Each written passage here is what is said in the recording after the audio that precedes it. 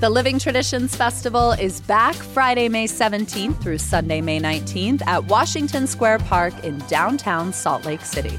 You will find a global food court, live music, performances, art, workshops, bohemian brewery, and stuff for kids. Full disclosure, this is my favorite Salt Lake festival. For details and to see the full program, visit livingtraditionsfestival.com or find them on Instagram and Facebook at SLC Living Trad. The Ogden Music Festival kicks off on Friday, May 31st and is absolutely one of Utah's hidden gems. The fest brings a great weekend lineup to Fort Buenaventura, a 26-acre park that feels wild in the middle of Ogden City. You can camp for the weekend or just drop in for a day. Kids under 16 get in free, and tickets start at $25. See Molly Tuttle and Golden Highway, Las Cafeteras, and so much more at Ogden Music Festival. Tickets at ofoam.org.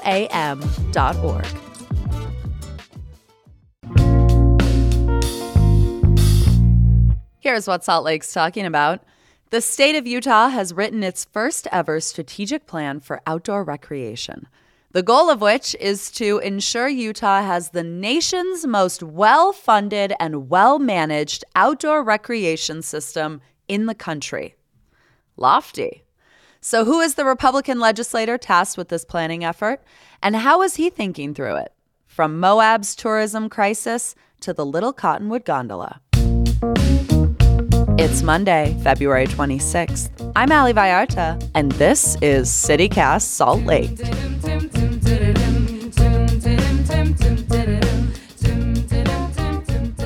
Representative Jeff Stenquist, you are a Republican legislator from Salt Lake County. You're also the chair of the Utah Outdoor Adventure Commission. Now, Utah just unveiled its first ever outdoor recreation strategic plan. And I have to tell you, when I read the press release, my first reaction was absolutely, why has the state waited so long to take a strategic approach to reinforcing this sector of our economy? Well, that's a good question. I can't necessarily answer why it's taken so long, but it was about 2018, 2019 when there was actually a report by the Kempsey Gardner Policy Institute that identified this as an area that needed some focus for us to help, just kind of get organized, have a strategic plan around it. And so I was actually asked to head this up and ran legislation to create the Outdoor Adventure Commission and get this effort started. And we've been working for about the last 2 years, meeting with stakeholders across the state to gather information and data and to put together this plan. So it's been quite a few years of work on it. I mean, we're in the legislative session. There's been a lot of talk about energy production. Should we be reading the introduction of this strategic outdoor rec plan as state leaders kind of leaning into the financial perks of a conservation economy and out of extraction? I was surprised to see that recreation is leading extraction in terms of the makeup of our GDP. I don't see it in terms of an either or, that we're trying to move away from one to another. Certainly, recreation is a big part of not only our quality of life as Utahns, but also a big part of our economy. And it's an opportunity for communities across the state to develop recreation economies in different areas, to diversify their economies in addition to whatever they might have. So, and talking about energy extraction, the Uinta Basin is a good example. That's a big part of their economy there, but they have a lot of really amazing landscapes and opportunities for outdoor recreation as well. And they can help, diversify their economy. We look at Carbon County, where they've had a lot of coal plants that have closed, and they're looking for ways to enhance their economy where they've lost some of that economic development from what they had in the past. For a while, the idea of diversifying rural economies around conservation jobs has been called just transition. Do you think that the states may be kind of catching up to that idea? I think that we're recognizing the opportunities that might exist in certain areas. I think we have very traditional areas where there's lots of recreation happening. You think of Bear Lake or Moab or Springdale. I was just there. Those kind of areas, that's a big part of those areas. But We saw, especially during the pandemic, a big boom in outdoor recreation. People just getting outside we were cooped up inside, and it was a great opportunity for lots of people to get outside. But some of these areas are seeing a lot of use, and we need to have the ability to manage the uses, especially with increased visitation, but then also maybe spread out that visitation into different areas so one area isn't overwhelmed, but that's spread out a little bit across the state. I'm interested in this idea that these two economies of extraction and outdoor recreation can coexist. Is that a pipe dream? No pun intended. One of my favorite places to visit, I go there all the time. I've been going there for 30 years. It's Moab. I'm hiking and I'm mountain biking on trails, and there's oil rigs right there. It doesn't bother me. I think it's fine that those things can coexist.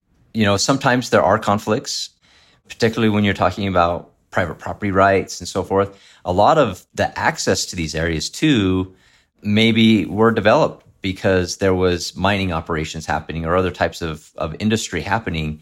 And so there are old roads that now are, provide access into these areas that I think that kind of thing we can sort of cooperate on, and we can utilize assets that are existing. I'm glad you brought up Moab because we just got a report from the Kempsey Gardner Institute that in 2022, Utah tourism generated just a tad under $12 billion in visitor spending.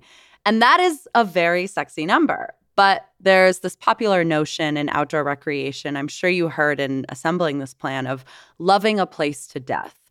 What are some Utah spots that we've loved to death, and how might this plan take measures to further protect or, dare I say, resuscitate them? That's one of the areas that we identified that we need to make sure that as we're looking at our strategies and implementing specific plans in certain areas, that we're thinking about how to preserve areas for future use. One of the important things we do want to provide is access. We don't want to put a fence around the outdoors and keep people out. We want people to get outdoors and enjoy these incredible areas and landscapes. But sometimes that requires infrastructure. We need trailheads. We need bathroom facilities. We need, roads and things like that to provide that access. Otherwise, you end up with an area that's got trash. We need law enforcement. We need emergency services. All of those things need to be provided so that people can recreate responsibly and safely in the outdoors. Are there some particular hotspots in the state you think are currently underfunded or that the plan has identified as needing this kind of investment? Every area has different qualities and different needs. We've already mentioned Moab. They have particular challenges. But you look at other areas like Emery County, for example, that there's not a lot of visitation there, but there's amazing landscapes there. And maybe it's just undiscovered. So maybe some of those visitors, instead of overwhelming Moab, could try a few different areas. So yes, there are areas that could use some more investment, but every area needs help in different ways. Moab needs more affordable housing for their workforce. And that's a particular challenge there because there's limited private land they're surrounded with so much federally controlled land. And so that's a different challenge than another area that just needs some trailhead infrastructure and lacks funding for search and rescue or other types of challenges that might exist. We have in the state, we have opportunities to provide funding through transient room taxes on hotels, restaurant taxes, and that might work well for an area that has hotels and restaurants, but not every area has that. One example, and I think people maybe don't think of it as much, is Tooele County. It's so close to the Wasatch Front that people just go there for a day, take their side-by-sides, whatever they're going to do, go out and recreate, and they bring impacts in terms of, they might have search and rescue calls, they might have trash that needs to be deposited, but then they come back to the Wasatch Front. They're not staying in hotels. They're not eating in restaurants. Maybe they're buying gas. And so they're not capturing revenue in that area to help offset the costs of those impacts. And so I'm trying to figure out ways, and I've got some legislation to help equalize that a little bit and help those counties with, Wayne County might have 2,500 residents and 4 million visitors in a year. And that small population just doesn't have the ability and the tax base to support that type of visitation. So we need to balance that out a little bit. Is Wayne County where Escalante is? Yeah, that's Corey and that area. I have to go around and visit all these areas in the state as part of my official state duties. I have to get out and hike and mountain bike and all the things. Yeah, which I love. I love doing that.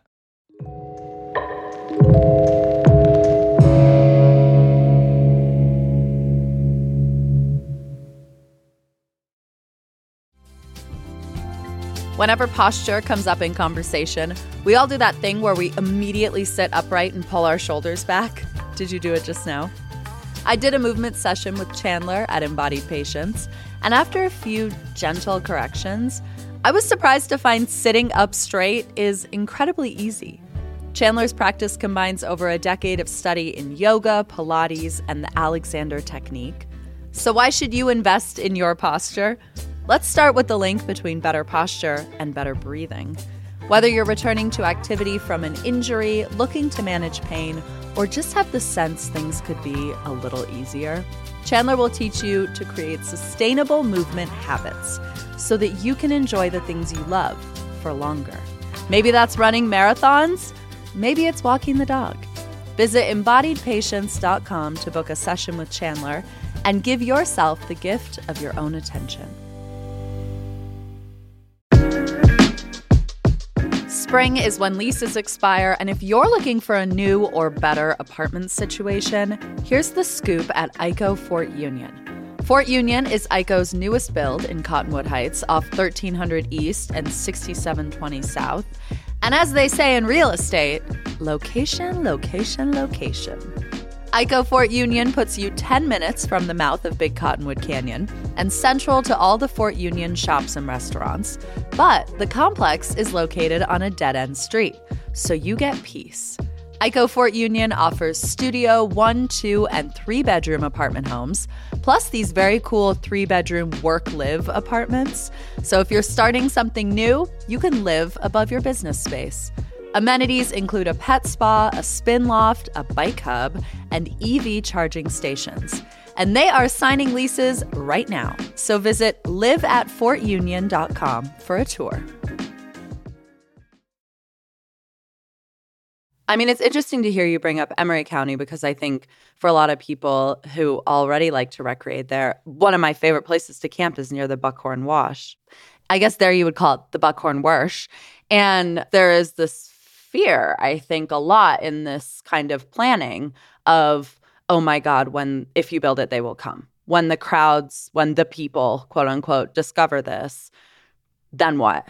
And that's part of why I'm so surprised that the word strategic, like there have been outdoor rec plans guiding the state and growth in the past, but that this is a strategic approach now is kind of surprising to me. But I want to talk a little bit about the plan because the governor has described it as a working document, not just kind of something we're going to lay out and forget about. So I want to ask you about some of the key strategies and what we should expect from them in terms of practice or specific projects. You brought up access. Let's start there. This idea of increased access to outdoor recreation. What could that look like? So that could look like certainly things like making sure that we have adequate trailhead parking and road access, trail access. It could be building more trails and more infrastructure where it's needed where there's a lot of usage. One of the challenges that I've seen, particularly I guess in the state of Utah, is because so much of our land and so many areas that we recreate on are under the control of the federal government. And so we're recreating on Forest Service land, on BLM land, it might be county land or whatever, and cooperation and collaboration between all these different levels of government and different land management agencies is incredibly important for us. You might have a trail that crosses multiple jurisdictions, and we have to think about that, or even a river. We have to now look at that as one recreation asset and coordinate between all the different groups. And so part of it is, and some of that comes down to private land too. So getting back to your question about access, a lot of it is working with all these different groups and land managers to say, okay, how are we going to manage this together and coordinate it in a way that provides a good experience and provides the ability for people to come and recreate in these areas.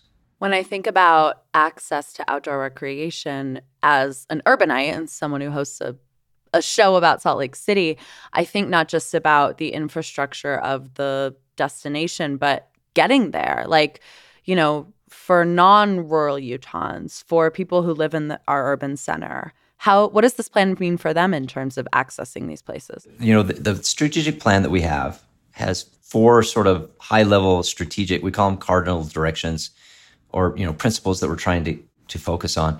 And one of those is improving awareness and education about how to recreate in a safe and responsible way too. That's an important thing too, because for those of us that live along the Wasatch Front, and then we go out, you know, I'm one of these people that I go out on the weekends and recreate in these areas. I have to make sure that I do so responsibly and safely. And so a lot of that just comes down to education. Whereas, you know, when I go backcountry skiing, I have to make sure that I'm educated on how to safely, you know, avoid avalanches. Especially this year.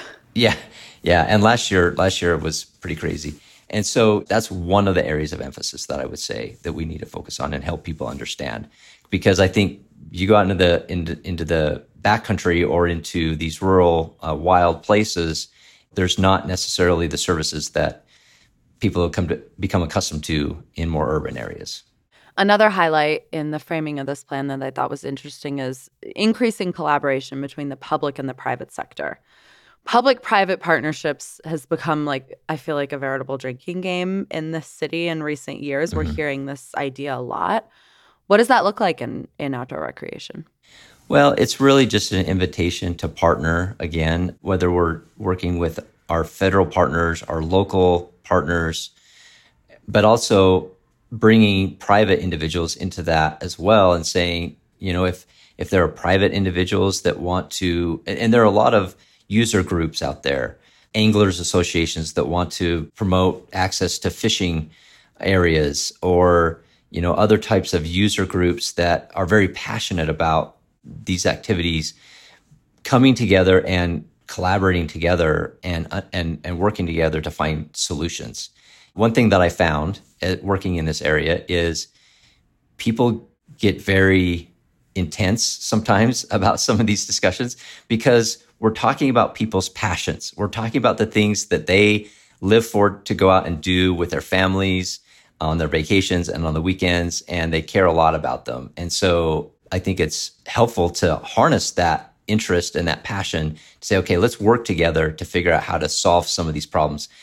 We hear a lot about conflicts with closing OHV routes and other things, or user conflicts. It's something we run into all the time when you might have hikers and runners and mountain bikers and equestrians all using the same trail system. And how do we manage those user conflicts, those land conflicts?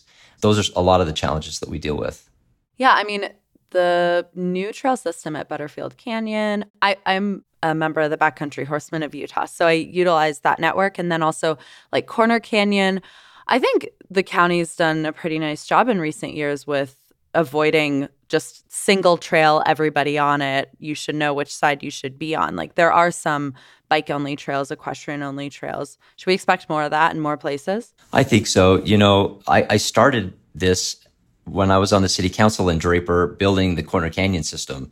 And I think we were kind of out in front on a lot of these issues, and we had to learn the hard way by trial and error how to deal with some of these issues. And I think that some of those solutions that we came up with, like, for example, sometimes it's just better to have a hiking only trail and provide that access. We found that one of the most, the biggest problems was mountain bikers going too fast downhill. And so we provided downhill only trails, and people would ask, well, why are you creating a trail that's just for the bikers? And I would try to explain, no, this trail is for everyone, because then the bikers can go fast on that trail and they're not doing it on this other trail where you're hiking with your kids. And so it's actually providing safety for everyone. The last sort of point in this plan that I thought was really interesting and I want to talk about with you is the idea of evenly distributing the economic benefits of outdoor recreation. You mentioned that there are parts of the state that might not be getting the kind of attention they deserve for the crown jewels of that place. What does that look like? What does that necessarily mean? Well, I think it's giving an opportunity for local communities, if that's what they want, to develop their recreation and tourism economies. I've had the opportunity to visit cities across the state, meet with local stakeholders, and I show up and I say, "Hey, I'm here from the state. I'm here to help." And and sometimes the response I get is, "How do we keep you Wasatch Front people out of our backyards?" And I try to say, "Okay, well, people are coming. Let's figure out how to manage that the best way that we can." And I'm saying that there's always going to be a contingent of people that kind of have that mindset, but a lot of communities are saying, "Yes, how can we build and develop our recreation and tourism economy?" I'll share one, I think, really good success story that we've seen, and that's in Richfield. Richfield has developed a trail system, and it has started to get a lot of buzz. I was actually in Colorado and just happened to run into some people on a trail, and they talked about this trail system they found in Richfield, and now it's a destination for them whenever they're traveling between California and Colorado, because it's right off of I-70. And Richfield is starting to see the economic benefits from people making Richfield a destination. Cedar City has built out some amazing trails there as well. And so I think that kind of a pattern is something that we can duplicate in other areas, even places like Bear Lake, that they have a lot of tourism, but it's always been centered around the lake. But they've got incredible mountains around there that they can say, okay, well, let's add other activities that people can enjoy when they're up here, and maybe even more year-round activities. So even a place that's seeing one type of recreation, maybe they can add more to their portfolio and extend their seasons, and just anything else that they can, just finding creative ways to help them with their economies. And that helps employ outfitters, builds jobs in those areas. And so it benefits the whole community if we do it in the right way. I mean, I have to say on that note, I was at Bear Lake last weekend, and one of the things that I found kind of shocking is that the lake wasn't frozen. And I know, normally in January, there's the big ice fishing festival. And so I wonder how you all are also thinking about how our changing climate might impact recreation futures in a lot of these places. Is there contingency for that in some of this planning? We just need to be flexible, because it might open up opportunities year to year as things change. People will adjust and go to places where the conditions are right for the type of recreation that they want to experience. If ice fishing isn't viable this year in Bear Lake, then that's something that they, if they diversify, and I think that's the benefit of diversification, is if you're not putting all your eggs in one basket, and it's like, well, okay, if you're not ice fishing, we've got snowmobiling, we've got other things. I even participated in ski joring that they did downtown a couple of weeks. Love ski joring. I had never heard of it, but then somebody said, come and do it. And I had a good time. And so now I'm thinking I need to go up to Bear Lake and try it up there. If you have a variety of things, then I think there's always opportunities. I cannot let you go without asking you about the proposed gondola at Little Cottonwood Canyon, because you represent a part of Salt Lake County that neighbors the Cottonwoods. You mentioned you used to be on the Draper City Council. There is heavy rebellion against this gondola plan from local mayors and councils, and I think polling's not amazing. How does the proposed gondola align with the goals of this plan? Because that's an outdoor rec infrastructure project. I'm a big proponent of the gondola proposal because I think that the status quo in Little Cottonwood Canyon just isn't sustainable. And also, any solution that relies on that road, where you've got 56 avalanche paths across the road and it's closed for avalanche control or just covered with avalanches oftentimes throughout the year, and a bus route or something like that that's on the road is always going to be susceptible to slide-offs, to weather conditions. And so that's why I think the gondola is an innovative solution that I think works. I mean, it's a mass transit solution with zero emissions in the canyon and can move people reliably and safely, in a variety of conditions. Even when the road's being cleared of avalanches, There was a very in-depth study that was done by UDOT that concluded that it was the most viable solution that we have. Maybe not a perfect solution. There's no perfect, easy, cheap solution to this, but I think it's a great solution for us, and I hope that we can build it and hope to ride it someday. Representative Jeff Stenquist, thank you so much for your time. Thank you so much.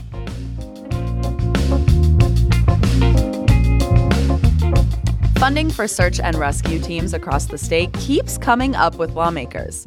Of note, it's even made its way into the legislation related to the Major League Baseball stadium proposed in the Fair Park neighborhood. And that's because whether it's a flash flood or an avalanche, rescuing people from backcountry mishaps is incredibly expensive and not very infrequent. The average cost of one rescue mission is about $2,000 and can run up in the tens of thousands. Only a few months into last year, the Utah Department of Public Safety's Aero Bureau did more than 200 helicopter rescues. Just 3 months into the year. So here's a cool program. If you recreate a lot, you can purchase a Search and Rescue Assistance Card. It's $25 a year for an individual and $35 for a family. Being a cardholder contributes to the state's Search and Rescue Fund, but it also covers some of the costs if you ever need to make the call for help. I put a link in the show notes in case you want to purchase one.